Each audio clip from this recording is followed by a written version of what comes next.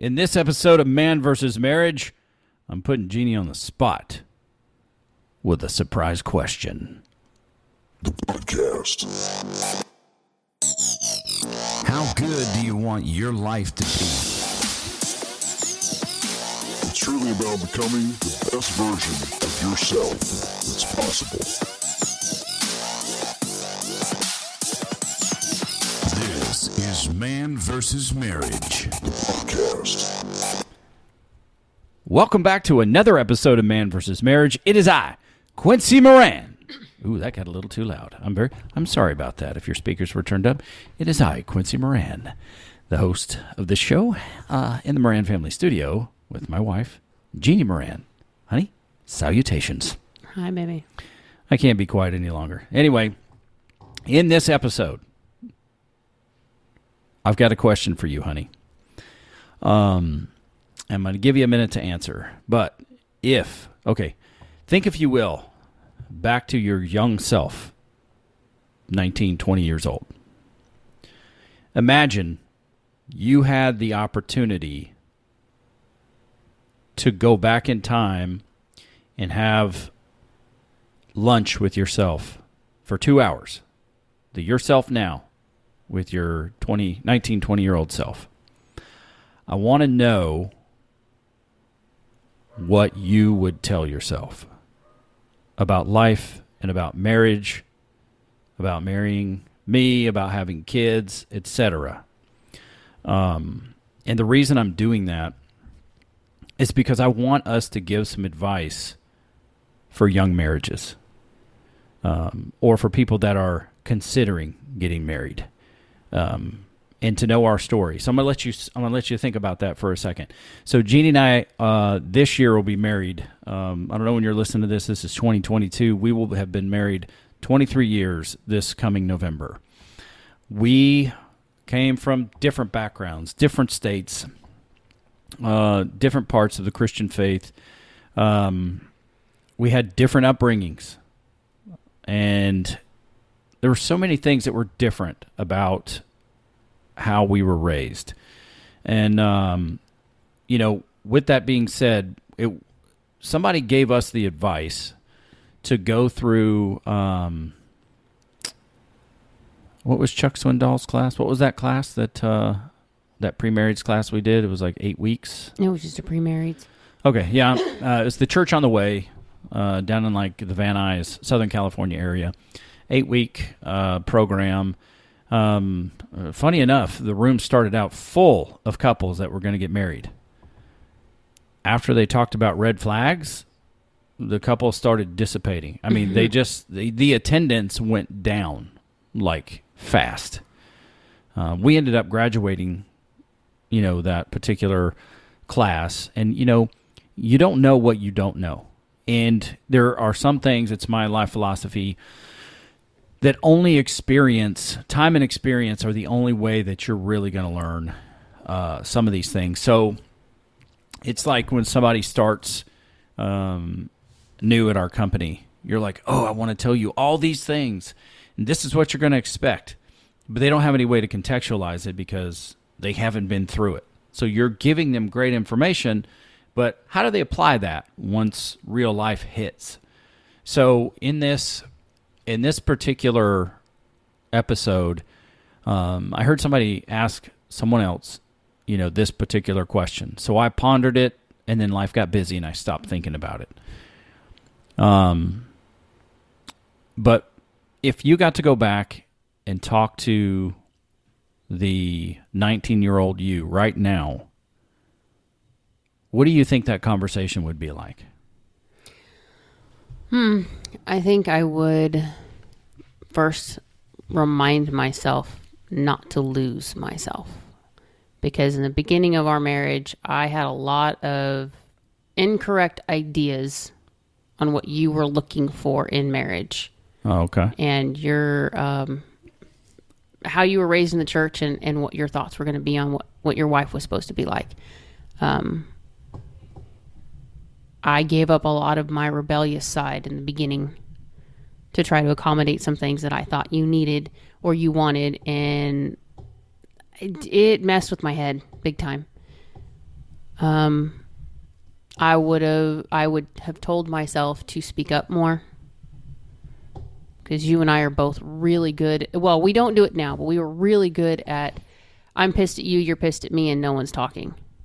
Mm-hmm. And then we let that little head game play on what I thought you would say if we had an argument.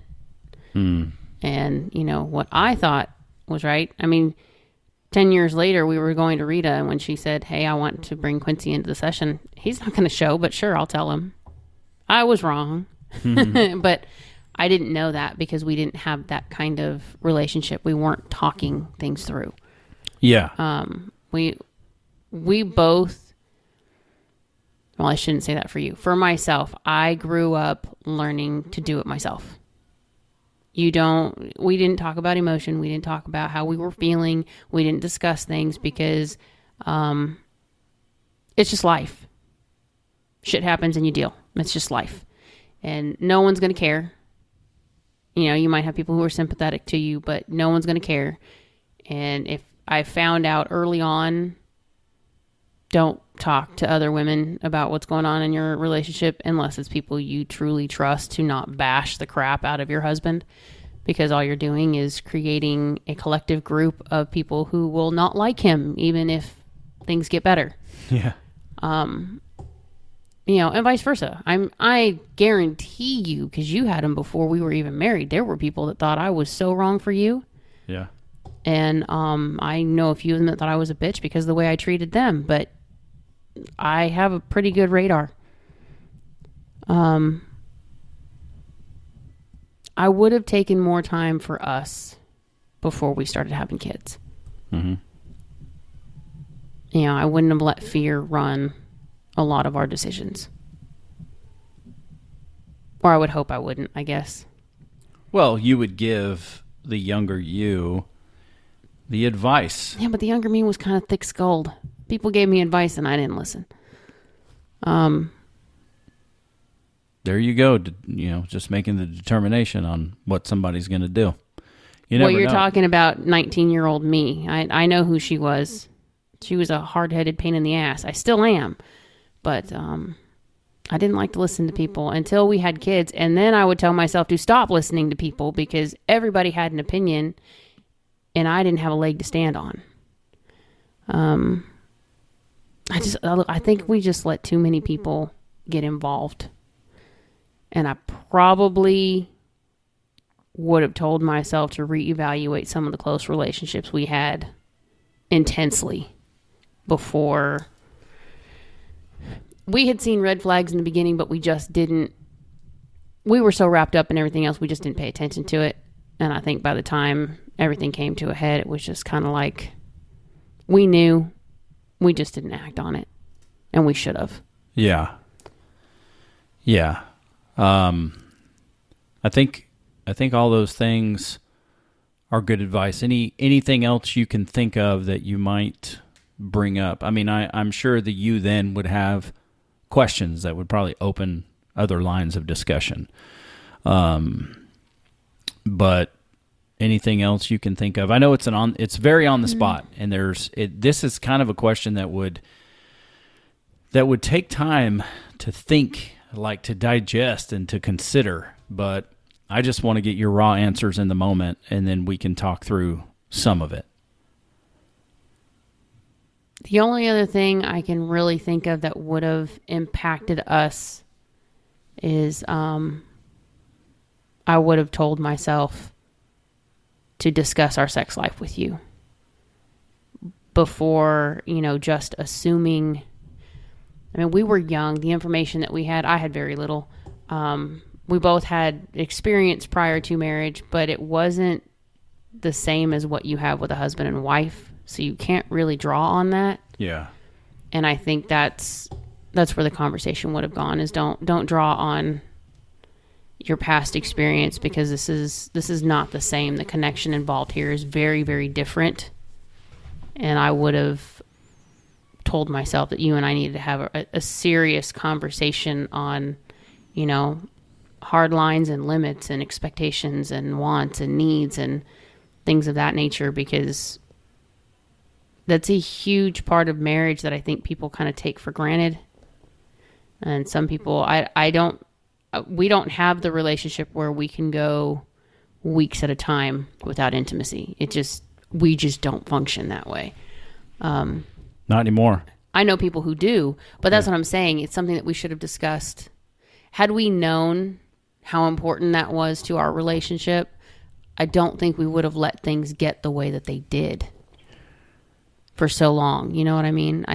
If we had the understanding of need versus want and the emotional connection that comes from our intimacy for you and what's necessary to lead up to that emotional connection for me so that we're on the same page, I think we wouldn't have let some of the things happen that happened.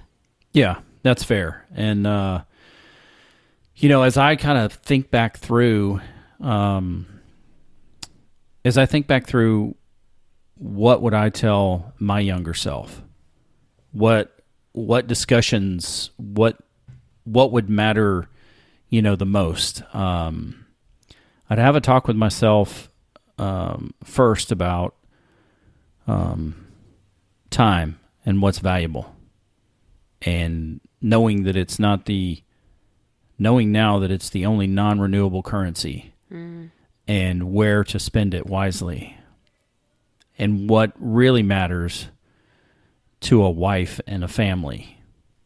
That it's way less about fame and fortune for providing. It's more about time spent with the people you love, building them in relationships. It's interesting how when we're young, we think, our kids are young. They're not going to know if I wasn't there. They're not going to notice if I missed this or that. You would be surprised. Because when we tell stories, the girls are always like, well, what did Dad say? Well, Dad was working that day. It's like, it's interesting to see what they think now. Mm-hmm. Like that, they know that a lot of the younger memories are things that I did or I saw or I was involved with, but you were always working or always doing something. They didn't notice it when they were little, but when the stories come out later, it does make a difference. It really does, because the girls, especially the girls, feed off of Dad's approval and Dad's thoughts and how proud was he. Those are big things for them. I mean, now you're around, and they gravitate to spending time with you and doing things with you and having similar interests and making sure that you know when the meets are and where to be and what time. And if I tell Mo, hey, Dad's going to go in late today or he's going to take off so he can come see your meet, it puts her in a different mindset for what she's going to do because Dad's going to be there. Yeah. Yeah, I think next, after the time discussion, I would talk to myself about the importance and kind of lay out the idea of communication in the sense of being present in the moment and being a safe place to land and be in the no judgment zone. For myself, I really didn't judge you a lot in what you had to say, but I did put a lot of governors on myself because of the mindset I was in. And then, after being that place, that soft place to land, being able to articulate the speed bumps and just overall meaningful listening, intimate communication, and how valuable that is. Because we lacked that. We didn't know about it. We didn't know that we didn't think like each other. True. Right. That was like the epiphany moment in the beginning was, what do you mean he doesn't think like me? He's supposed to think like me. We're married now. The two have become one. We're supposed to share a brain. No, you don't. Right. No, you don't. Right. And then most definitely I would have the discussion with myself saying, you're actually more important to her than you realize you are. Because I still had, for such a long time, I had that idea that, you just didn't like me much. Maybe it was because of who I had become. I don't know.